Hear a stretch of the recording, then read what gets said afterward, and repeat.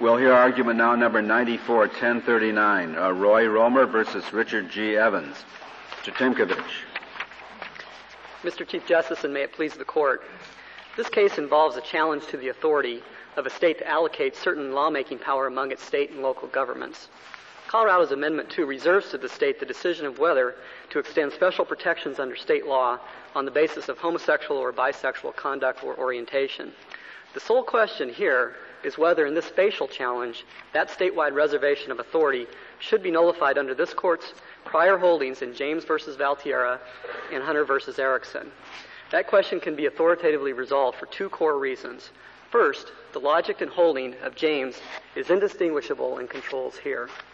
Secondly, the rationality of the substantive policy judgment that has so far motivated Congress and other states in deciding not to extend Title VII protections or to homosexuals and bisexuals similarly supports the decision of Colorado to reserve that question to itself on a statewide basis. It may be, counsel, that we have to reach that question, but it seems to me there's a predicate or a preliminary matter that we ought to discuss at some point during your oral argument.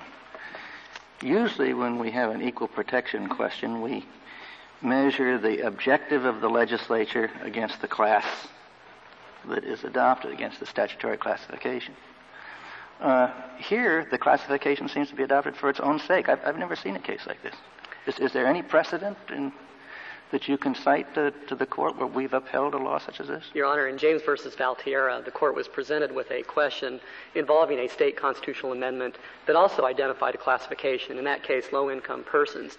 And in not analyzing the question there, the Court fundamentally looked at whether Hunter versus Erickson should extend beyond the specific racial context in which it was decided. But the whole point in James was that we knew that it was low-income housing, and we could measure the need, the importance, the objectives of the legislature to control low-cost housing against the classification that was adopted. Here, the classification is just adopted for its own sake with reference to all purposes of the law. So James doesn't work. The classification in James did involve a reference to a specific subset of persons, an identifiable group under the theory of the Colorado Supreme Court. I know it adopted a theory of a group, but it was with reference to a specific legislative objective, low-cost housing. Here, the classification is adopted to fence out, in the Colorado Supreme Court's word, the class for all purposes. And I've never seen a statute like that. Your Honor, the objective here was to resolve an issue of whether or not to extend special protections to homosexuals and bisexuals. Well, so Mr. the issue resolved. Timkovich, the language of the amendment, I guess, has never been actually interpreted by the Colorado courts. Has it been construed or interpreted as yet? Your Honor, this is a facial challenge, and the provision was enjoined before it ever went into effect. Right. For basis of this appeal, the Colorado court did make an interpretation that, at least to the extent that it preempted local laws and state provisions, that's all the farther it went. Well, does it mean that homosexuals are not covered by Colorado's laws of general applicability? No, it does not. How do we know that? I mean, the literal language would indicate that, for example, a public library could refuse to allow books to be borrowed by homosexuals, and there would be no relief from that, apparently. There are a couple of reasons. First, in the second opinion of the Colorado Supreme Court, what I'll call Evans 2, the Colorado Supreme Court did, in footnote 9 of that opinion, make reference to some general laws of general applicability and found that those would not be displaced by Amendment 2. Secondly, does it displace courts in Colorado? Can a court hear a 1983 case in Colorado? Absolutely. Dealing with discrimination? Yeah, yes, it may. If there's a homosexual plaintiff? It absolutely changes no provisions under federal law in access to the court or vindication of one's equal protection rights, nor does it affect the state. How do we know that? I mean, I don't read anything in the opinion that tells me what the thing means. The construction that we have offered is well supported by the legislative history and the intent of the proponents. We think that the law clearly on its face refers to state enactments and state policies and does not displace any federal law or policy. The ballot analysis, which we presented in our appendix to the petition, makes it clear that this was not intended to extend beyond state and local laws. So it's our view that under the Supremacy Clause, as well as under a plain interpretation of the amendment, that federal law would not be disrupted. Moreover, Mr. Timkovich, even focusing on state law alone, federal law is, of course, supreme. yes, As Justice Kennedy pointed out, James v. Valtieri dealt with one issue, low-cost housing. There were dozens of other ways in which to improve the status of the poor to fight against the blight of poverty. But here, it's everything. Thou shalt not have access to the ordinary legislative process for anything that will improve the condition of this particular group.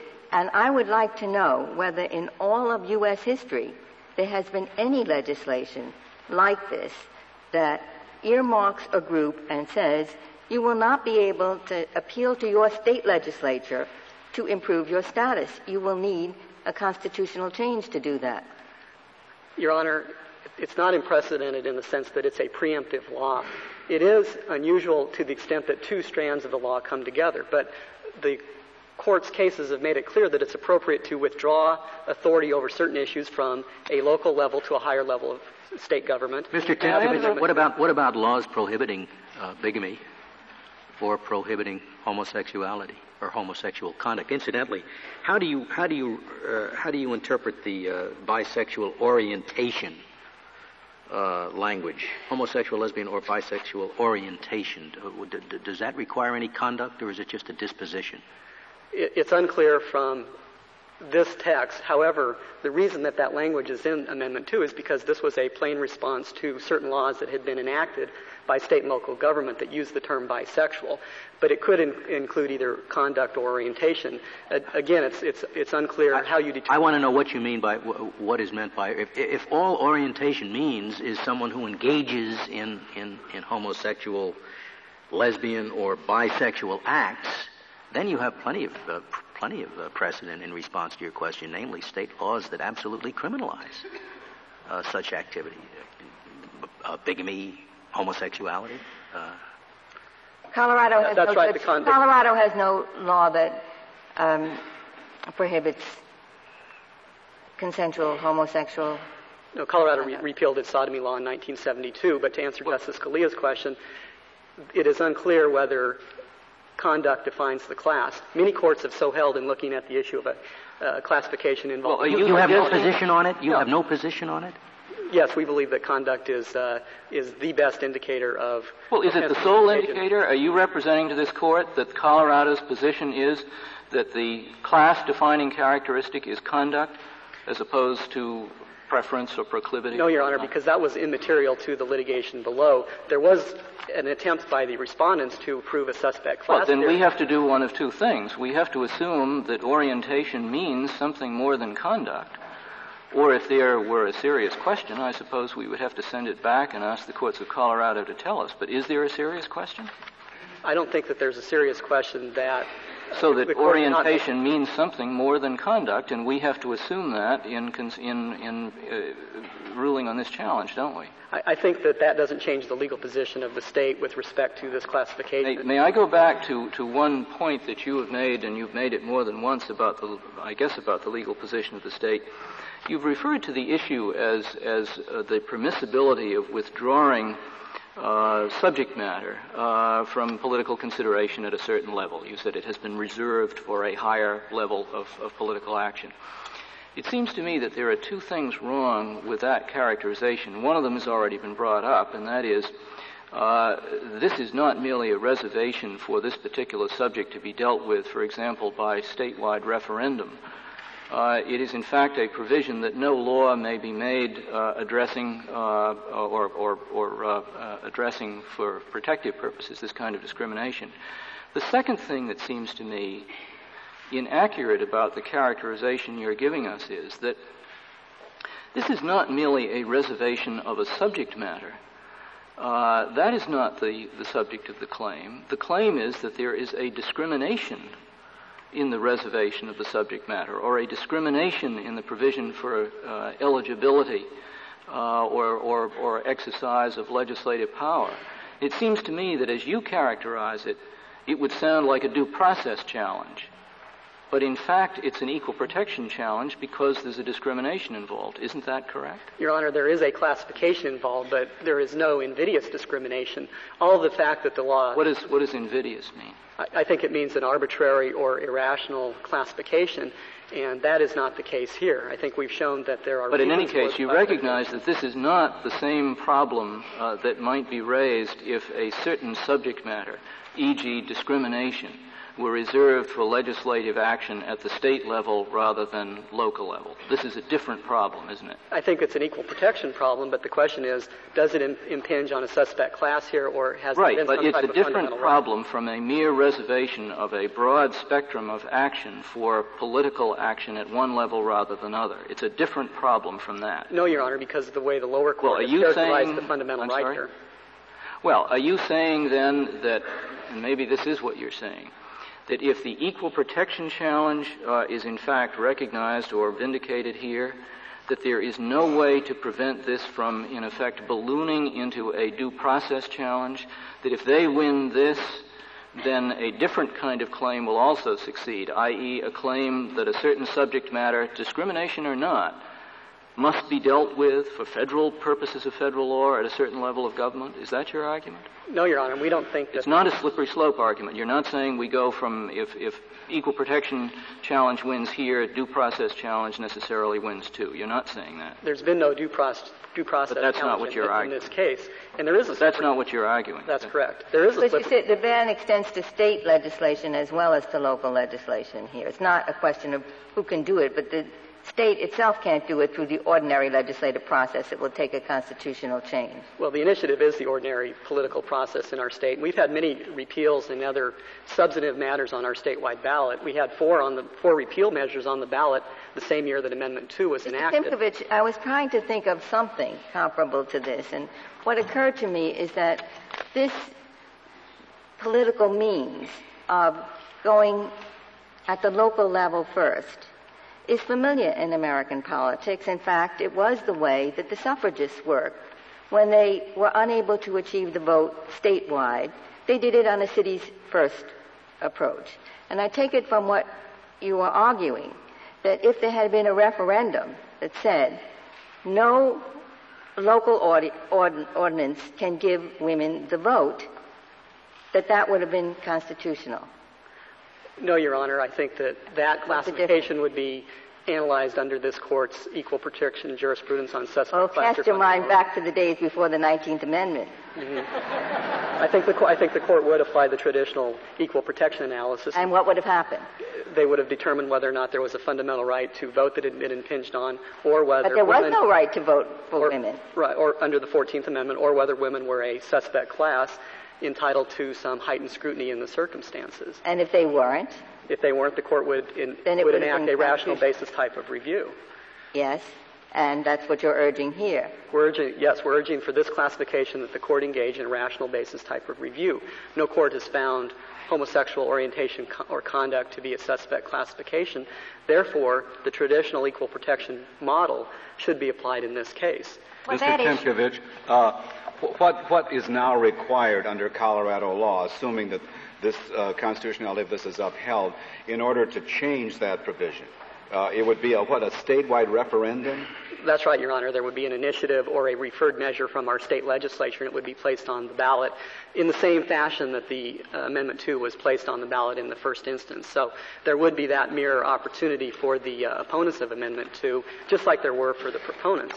And to further answer Justice Ginsburg's question, what the respondents here are saying is that those who oppose certain types of special protections here cannot get their policy preference vindicated through the legislative process unless they are able to successfully preempt or repeal such laws at the local level. When you talk about special protection, this brings me back to an earlier question about discrimination in libraries.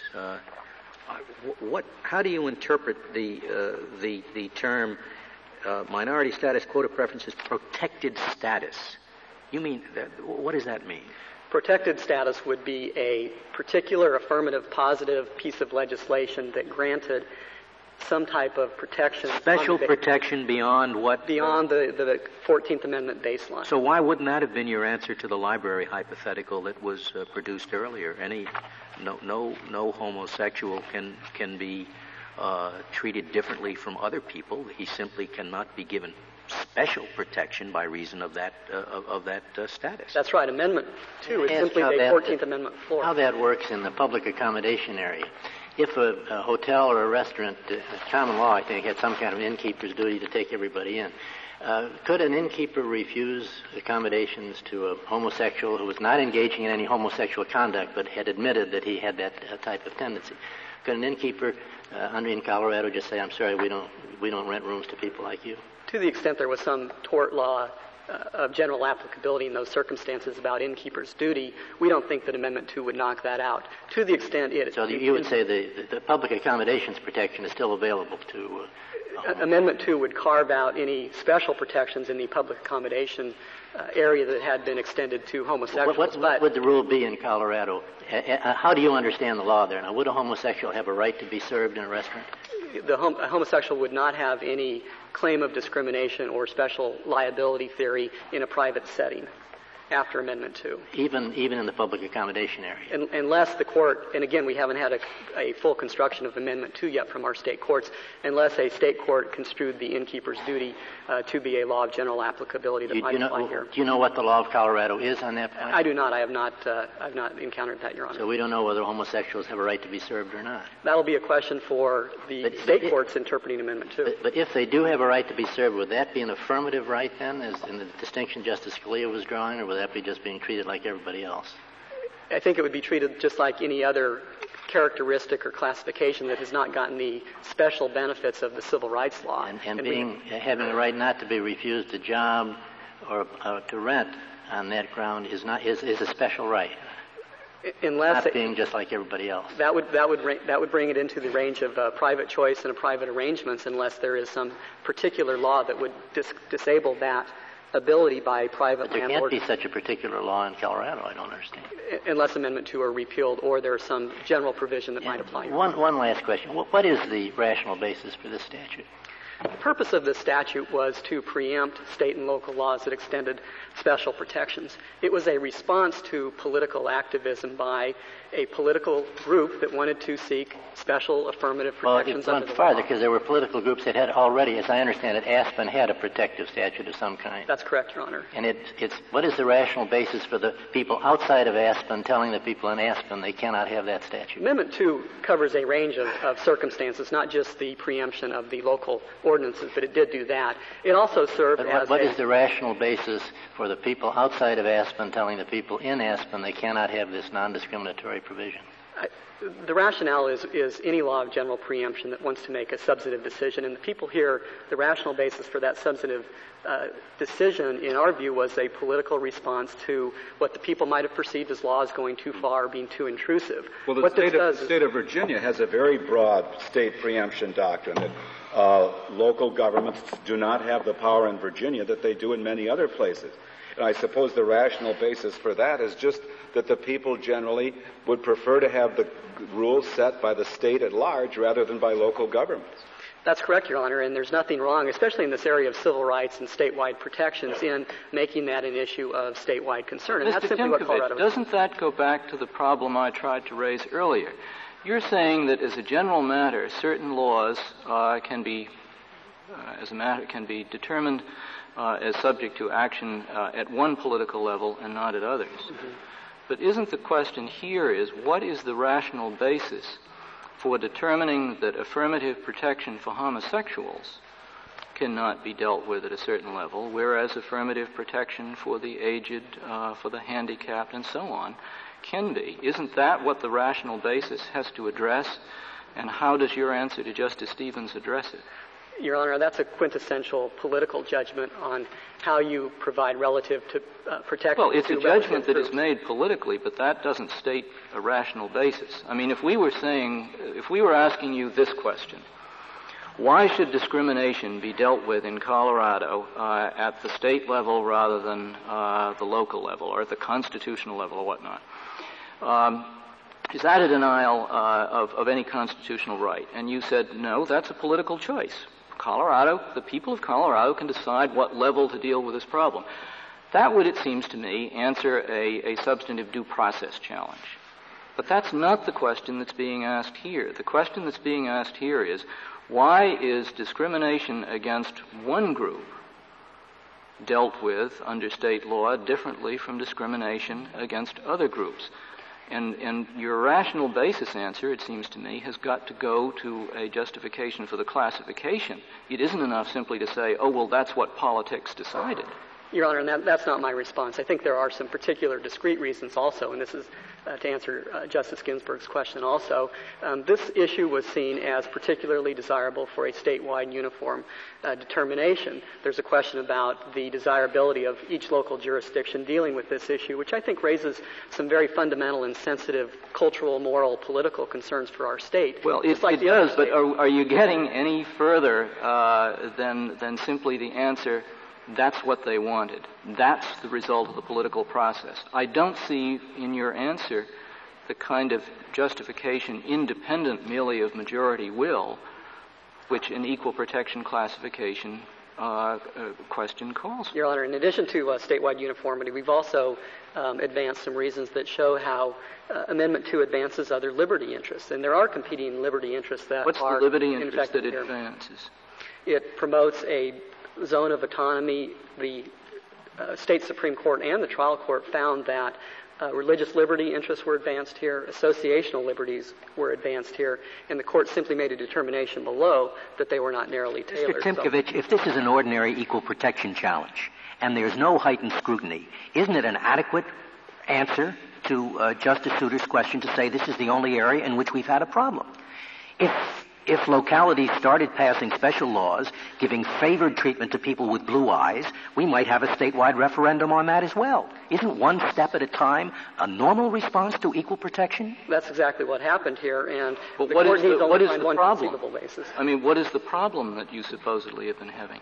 I think the problem that the voters saw, they were presented with an opportunity to preempt and make a decision at a statewide level for laws that raise particular and sensitive liberty concerns. State subdivisions giving preferences which the majority of the people in the state did not think were desirable for social reasons. Isn't that the problem that we're seeing? That's right. And if they should start giving preferences for some other reason that the majority of the state did not consider desirable, let's say bigamy, special preferences to bigamous couples, there would be a law on that subject as well. Isn't your answer, this is the only area where the people apparently saw a problem? That is. Which is enough for equal protection.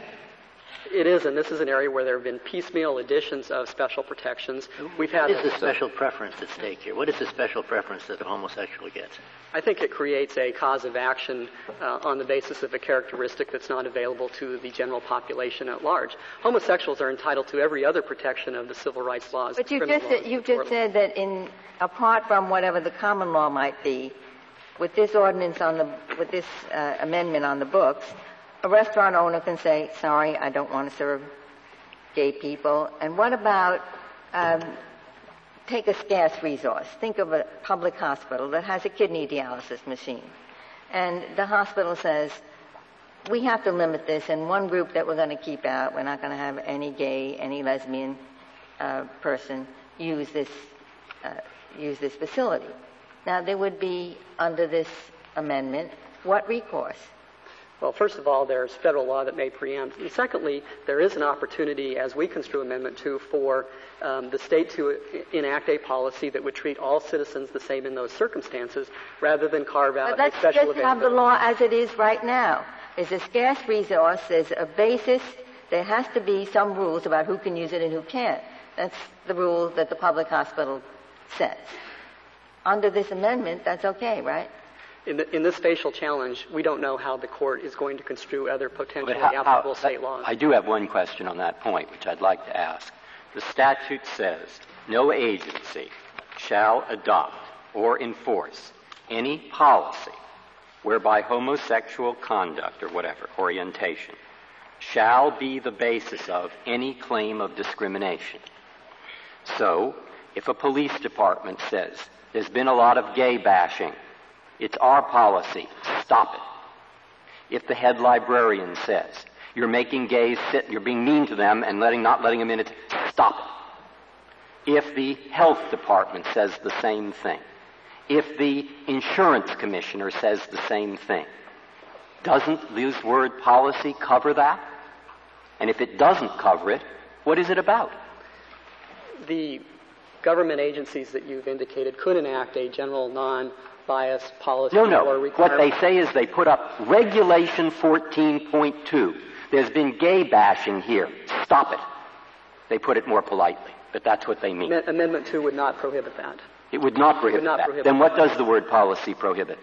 Policy prohibits the enactment of some special entitlement. Yeah, but give me an example. What could it possibly be? What is policy if it isn't the policy of the department saying, do not discriminate against gays? Mr. Timkovich, I assume in your state you're not allowed to bash non-gays either, are you? No, the criminal law So at all. prohibiting the bashing of gays would not be a special protection, would it? It would just be enforcing a general law. Yes, and Amendment 2 does nothing to restrict Isn't the that the response to but justice? does it, That's right. does it prevent give me an example of what it prevents. Does it prevent the police department, the librarian, the dozens of state agencies from putting up a piece of paper that says policy? It is our policy in this department not to discriminate against gays. You're saying it doesn't prohibit that. Then what does it prohibit? It prohibits any type of special protection or a liability claim that somebody might have under that policy. But it seems to me that your answer is inconsistent to what the Supreme Court of Colorado said. It said health insurance discrimination regulations are void. The health is based on sexual orientation. The that regulation did carve out what would be construed. Well, that's special inconsistent protection with the answer you gave to Justice Breyer. I don't think so, Your Honor, because I thought he was talking about a law of general applicability. No, within a police department. Suppose Boulder, Colorado says it is our policy in Boulder not to discriminate against gays. They call it Boulder Regulation 14.2. Is that forbidden by this? Yes, it would. All right. Now, suppose the police department does exactly the same thing. Is that forbidden by this? The police department would be governed by a rule of general applicability. So the police department, they would not. I don't understand. So is the city of Colorado. They're all governed by. They can't discriminate arbitrarily. My point is, suppose that the police department says exactly the same thing. You say that's not forbidden. That's correct. Okay. Your Honor, may I reserve the balance of my time for rebuttal? Yes, thank you, Mr. Timkovich. Ms. Dubosky, we'll hear from you.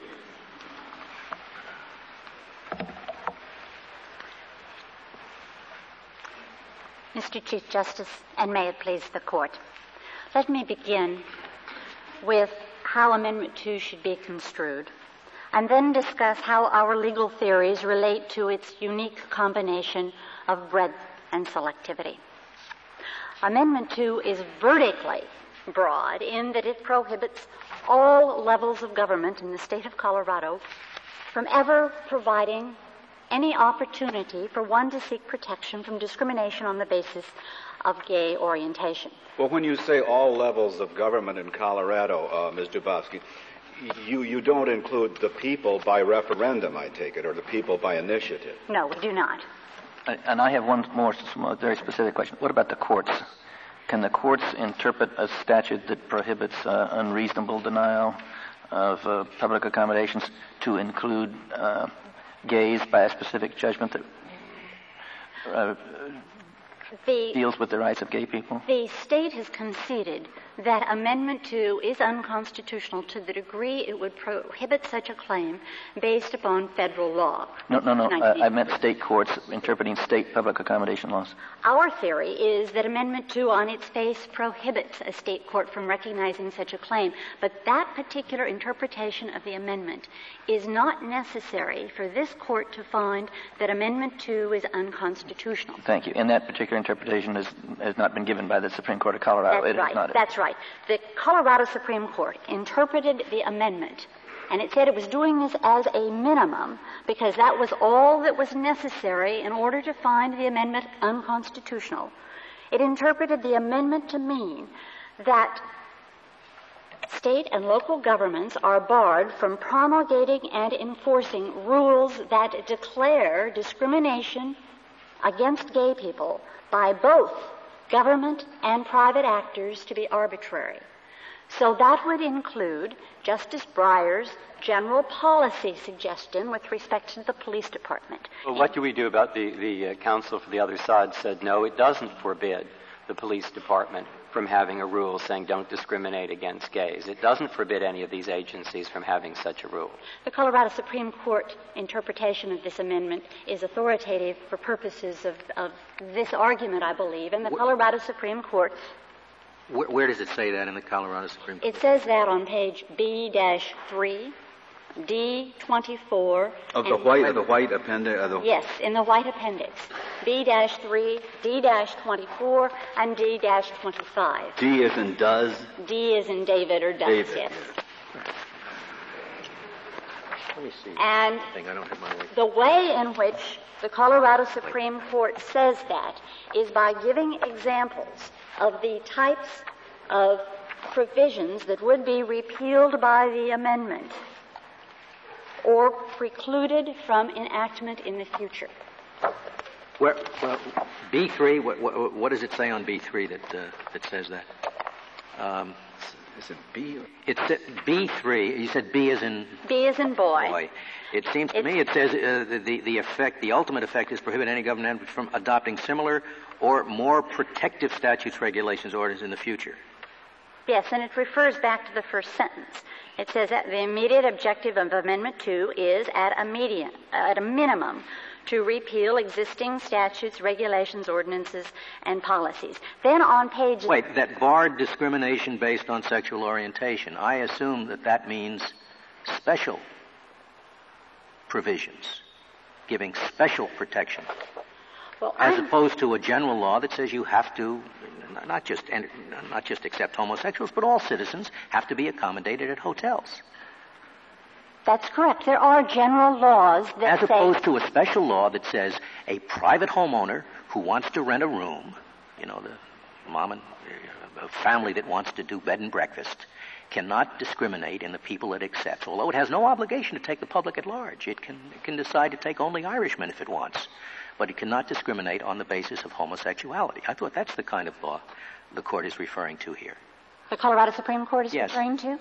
No, I don't think so. I think it's referring to the general ordinances that were preempted by Amendment 2. And in Colorado, those general ordinances either have specific exceptions for exactly the type of example you gave, or they have never been enforced to have someone in the Mrs. Murphy's boarding house situation required to accept someone who doesn't. You mean no general laws can be applied to homosexuals now? They can be bashed, they can be murdered, all sorts of things. Is that what it means? We think it can mean that, but we don't think the Colorado Supreme Court found it necessary to go that far in its interpretation.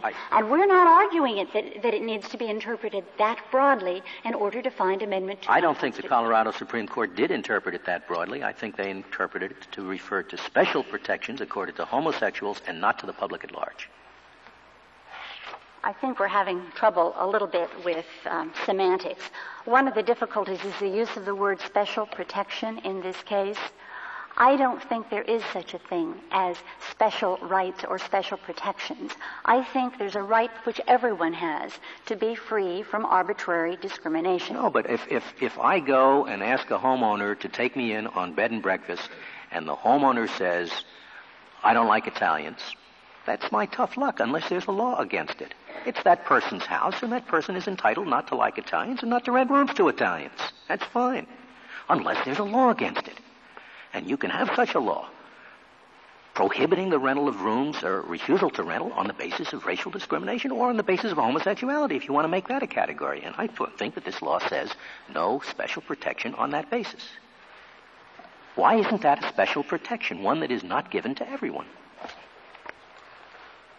Right, D24 or D25 lists some particular examples, wasn't that? That's right, D24. Colleges, state colleges, the insurance example.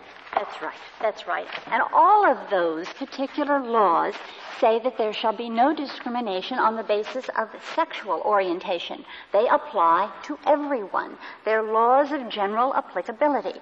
Amendment 2 preempts those laws, or precludes or bars those laws, only on the basis that they provide protection for people on the basis of gay sexual orientation. Yes, but they are laws that provide special protection for that particular category of person, which they don't provide to people at large.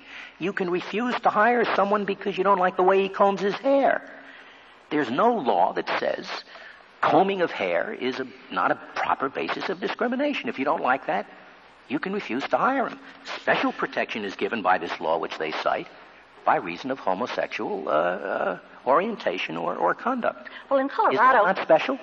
In Colorado, there is a law that says one cannot be terminated from employment for any legal off-duty conduct, and gives one the basis for a claim that if your employer doesn't like the way you comb your hair, that was an improper reason for terminating your employment. Does the state college, can a state university decide not to admit a student under generally applicable law because it doesn't like the way he combs his hair?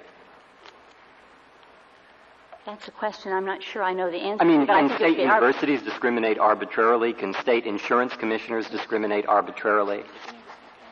I would assume not. I mean, I don't think they can discriminate arbitrarily. No, they shouldn't be able to. Let me put it to you this way. Suppose there's a Colorado ordinance, or a city ordinance, which said you cannot bar people from public accommodations for any arbitrary or unreasonable reason. Could a court in Colorado find that barring, after this amendment, could a court in Colorado find that it was unreasonable or arbitrary to bar a person from public accommodations by reason of sexual orientation? I think a court could find that, yes. Despite the provision in the Constitution that says no preferences should be given?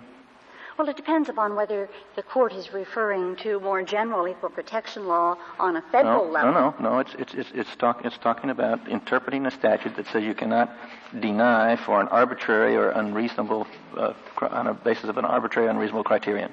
If that criteria in the particular case is because the person who was denied that benefit is a gay person, then I think under Amendment 2, the court would not be able to provide relief. Now, we don't think that this court needs to resolve that type of a specific issue, the application of Amendment 2, in order to find Amendment 2 unconstitutional. But isn't the very purpose of this ordinance to say it's not arbitrary to leave out of a catalog of protection against discrimination? It's not arbitrary to leave out homosexual, lesbian, persons of homosexual, lesbian, or bisexual orientation. Amendment 2, interpreted at its broadest, would authorize that type of discrimination. But even on a narrower interpretation, even, for example, if Amendment 2 didn't touch courts, wouldn't it be very difficult for the courts of Colorado to say that that was an irrational or an arbitrary basis for discrimination with Amendment 2 on the books, even if Amendment 2 is narrowly construed? Yes, it would be, I believe. And we argue in our brief that Amendment 2 would prevent a court from providing a remedy in these circumstances. We think it does on its face. However, the Colorado Supreme Court... Because it refers to departments of the government. Absolutely. Yeah. But the Colorado Supreme Court didn't think it was necessary to go that far in order to find the amendment. Well, we really don't have a definitive interpretation, I guess, of how far this amendment would go. I think the arguments and responses this morning are illustrative of the fact that we're not sure. I think we do have a definitive interpretation from the Colorado Supreme Court. It's at pages D25 and D24, actually, and yes. That's where the court I gives looked its at that. example. I just thought that wasn't definitive. there are still questions about how far it would go and the extent to which it reaches courts and so forth. One of the difficulties with this amendment is that you have no idea what type of general rule might be necessary in the future to prevent arbitrary discrimination against gay people. Well, isn't it your position, Ms. Dubowski, that you can sustain the Colorado Supreme Court's decision overthrowing the statute by taking just what the Colorado Supreme Court said was the minimum meaning? Yes, that's correct. correct. So you don't have to get beyond that, in your view, in order to uphold your position. That's correct. And this is a facial challenge. And this is a facial challenge. Which means that you take the position that there are no applications in which the statute can be constitutional. Well, we would here because we think the minimal interpretation here is sufficient to find the amendment unconstitutional.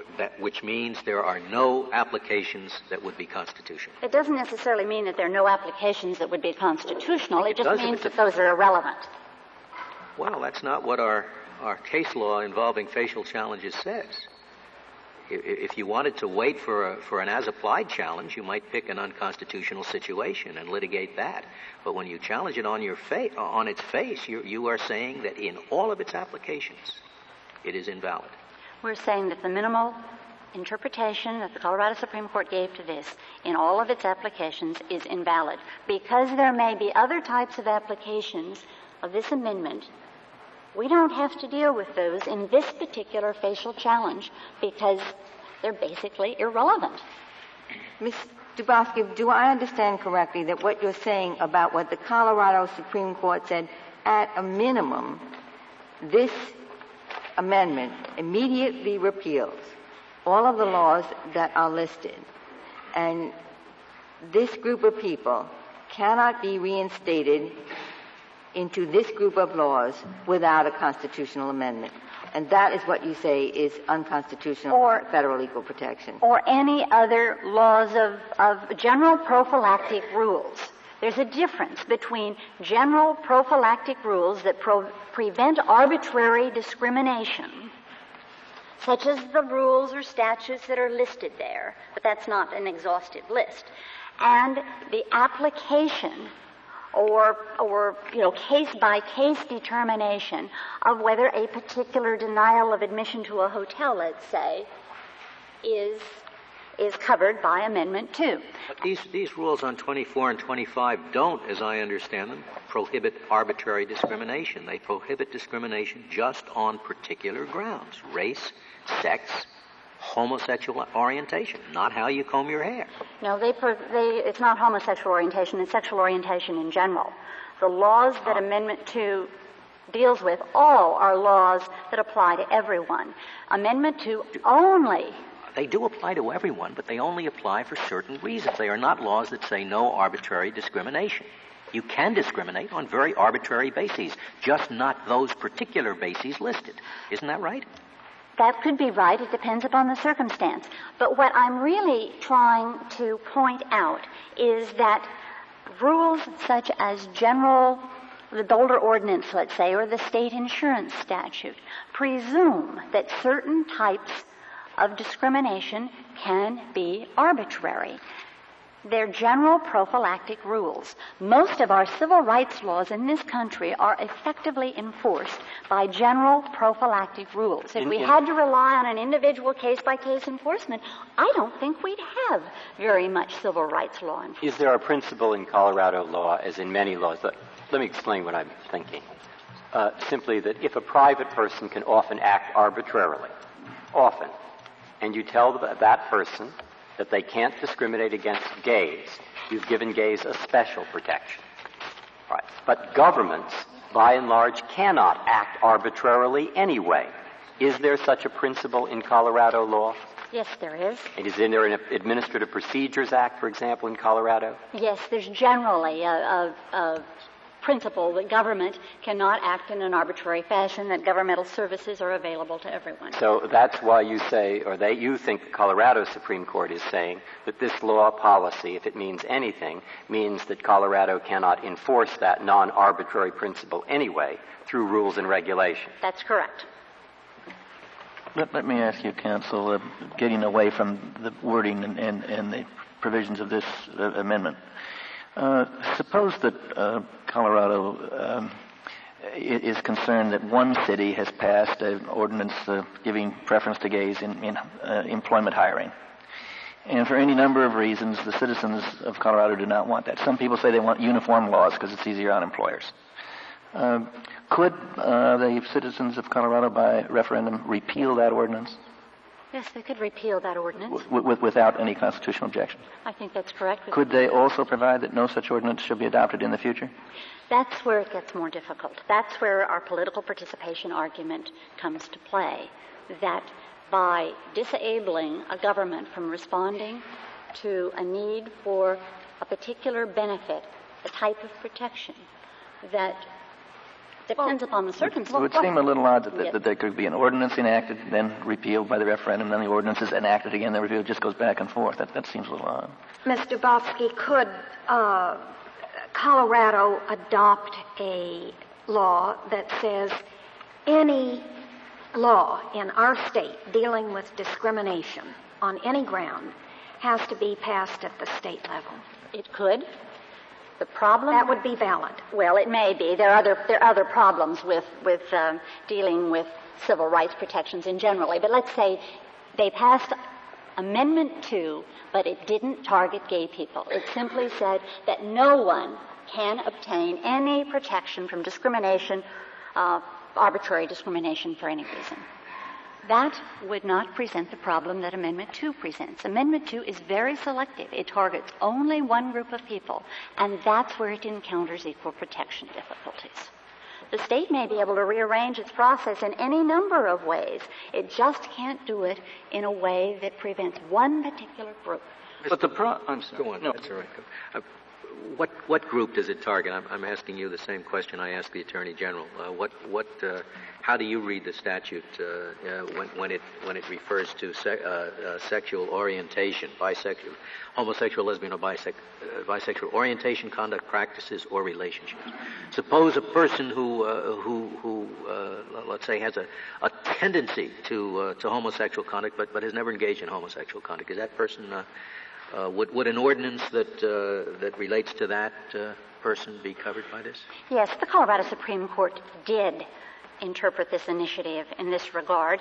It said that homosexual conduct was subsumed within homosexual orientation. And well, I'm sure it is, but what else? I mean, that's the problem. What else? I don't understand what you mean by what else. Beyond homosexual conduct. Well, heterosexual people are not identified exclusively by heterosexual conduct. In the same fashion, homosexual people are not defined exclusively by homosexual conduct. It doesn't mean that heterosexual people don't have a heterosexual orientation. Homosexual people have a homosexual orientation. Well, are you saying then that orientation identifies a group beyond the identification of by reference to specific homosexual conduct? Yes, it does. Okay, so it's a broader category. Yes. Okay. And that's what the Colorado Supreme Court... Both words are used in the amendment.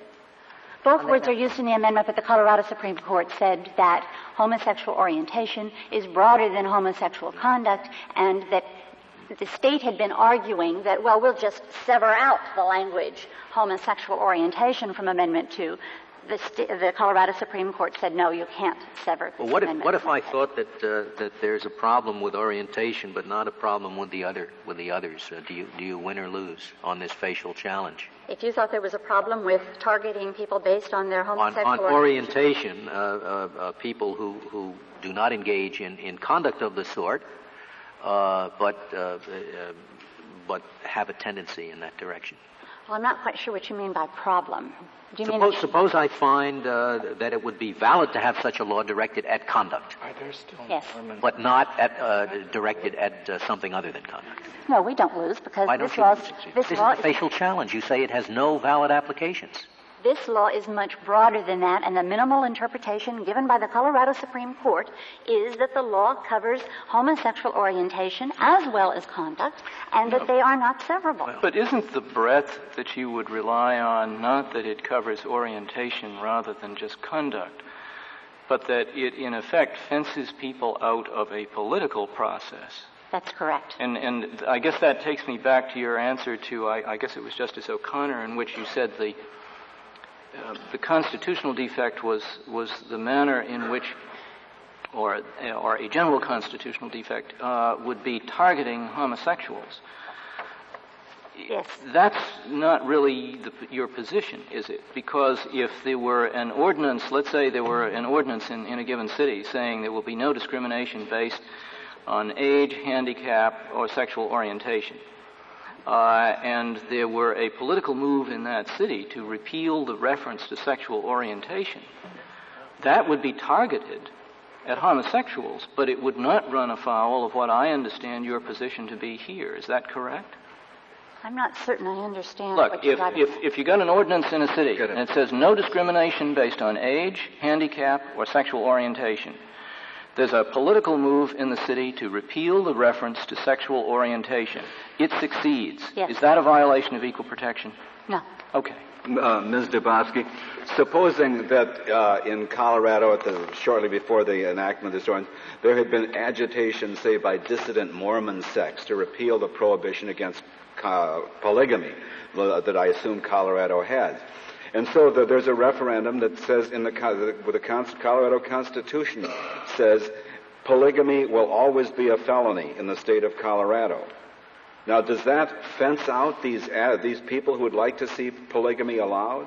Not necessarily, because that's really dealing with much more of a discrete issue. It's not a restructuring of the political process. But it's certainly restructured. If they were agitating before the legislature to try to get a prohibition against polygamy repealed, it certainly fences them out there.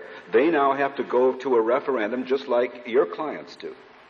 That's correct, but the particular issue involved is having to do with the identity of the group of people who are engaging in polygamy, and it's prohibiting polygamy. The best way I can answer that question is to say, if you substituted bigamists or polygamists into the language of Amendment 2, then you would have a problem, as we point out. But what sort of a problem would you have?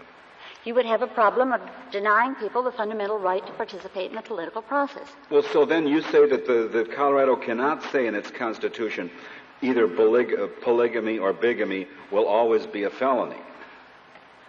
They could say that in their constitution. Well, yes. would it be valid under your theory of the federal constitution? To have that in the Colorado Constitution? Yes, it would. Well, then why is that different from this case? That is different from this case because this case is targeting a particular group of people on a personal characteristic. Well, but surely the dissident sects that want to practice polygamy are a particular group of people, too. That's correct. What they're not being deprived of is a whole category of laws that provide them a benefit, the opportunity to seek protection from discrimination. Well, but maybe this is essential to their religion. Well, then it would come under a whole different way of analyzing the issue, and that would be whether it deprived them of a First Amendment. Ms. Dubofsky, do you contend that, are you asking us to overrule Bowers versus Hardwick? No, I am not. Well, there we said that you could make homosexual conduct criminal. Why can a state not take a step short of that and say we're not going to make it criminal, but on the other hand, we certainly don't want to encourage it, and therefore we will neither have a state law giving it special protection, nor will we allow any municipalities to give it special protection. It seems to me that the legitimacy of the one follows from the legitimacy of the other. If you can criminalize it, surely you can take that latter step, can't you? What you've done is deprive people based on their homosexual orientation of a whole opportunity to seek protection from discrimination, which is a so very you do it when different you thing. throw them in jail for a felony. No. I'm not talking about orientation now. I'm talking about conduct. If we have held it constitutional to make the conduct criminal, how could it be unconstitutional to go somewhat short of that? We don't want to get into the hassle of intrusion into private life and all of that requires. We're not going to criminalize it. On the other hand, we do not think it is conduct that ought to be encouraged, and therefore we will not allow any special protections for it, neither at the state level nor locally. If the one is constitutional, must not the other one be? If homosexuals were put into the language of Amendment 2 only in terms of those people who engage in homosexual conduct shall not be entitled to ever seek protection under the civil rights laws, we would say that is unconstitutional. That's a very different thing from saying that you can criminalize homosexual sodomy. But isn't it also true that this law applies to this class of people even if they abstain from their prohibited conduct? That's correct. And it also could apply to people who aren't gay, but who may be perceived to be gay and are discriminated against on that basis. Mr. Bobsky, if we could go back to the question Justice Kennedy was asking. I take it your answer to him was your objection is to the permanency, the bar to access to the political process to get something changed. But you're not objecting to the state saying we repeal all existing ordinances. That's correct, and that's because the case law on the fundamental right to political participation says a simple repealer is all right. Then how do you answer Justice Kennedy's further question, well, isn't the state entitled to end the ping-pong game? The locality passes it, the state repeals it. The locality passes it again, the state repeals it again. The constitutional bar, in effect, to ever adopting a protection of any sort or an opportunity to seek protection from discrimination is a very different type of barrier than a simple repealer and reenactment, because it means that if the group is going to ever obtain any protection, it has to amend the state constitution first. No, but wouldn't you say that it could end the ping-pong ball that way if it ends it with respect to all protection against private discrimination? That's correct. That would not be an equal protection. That's right. So you're saying, if I understand you, you just can't end the ping-pong ball for this particular group. That's correct. Or any particular group. It doesn't matter who the group is. You just can't do it this way. But you can end the game. That's correct. You can end the game. If the state wants to repeal and prohibit any civil rights protections for anybody at any level of the government in the future and do it for everyone. May I ask you a rather elementary question I should know? Did the state file an answer in this case? Did the state file an answer in this case? Yes. Yes. They did file an answer. Yes. I couldn't find it in the... And we tried the case. Thank you, Ms. Dubofsky. Thank you. Mr. Timkovich, you have 1 minute remaining. Your Honor, the Colorado Supreme Court rule basically holds that preemption is unconstitutional. It says that with respect to this issue, not people, this issue, it must be resolved at the local level, and that people who oppose the substantive policy... I don't see where it said preemption was unconstitutional, as distinct from saying preemption for one identifiable group was unconstitutional. It's preemption of this issue that affects a group, and in James, the court told us the ordinance speaks both in terms of issue, i.e. basis for claim, and group. It refers to both, doesn't it? You can't have one without the other, the way the ordinance is written. It's an issue that affects the group, like in James, and like in Gregory versus Ashcroft, where we had an age restriction in the state. Isn't it, in effect, defined in terms of the group under traditional equal protection analysis, which looks to the intent of the enacting body? Right, and then there would be the question whether a rational basis supports that. Thank you, Mr. Timkovich. The case is submitted.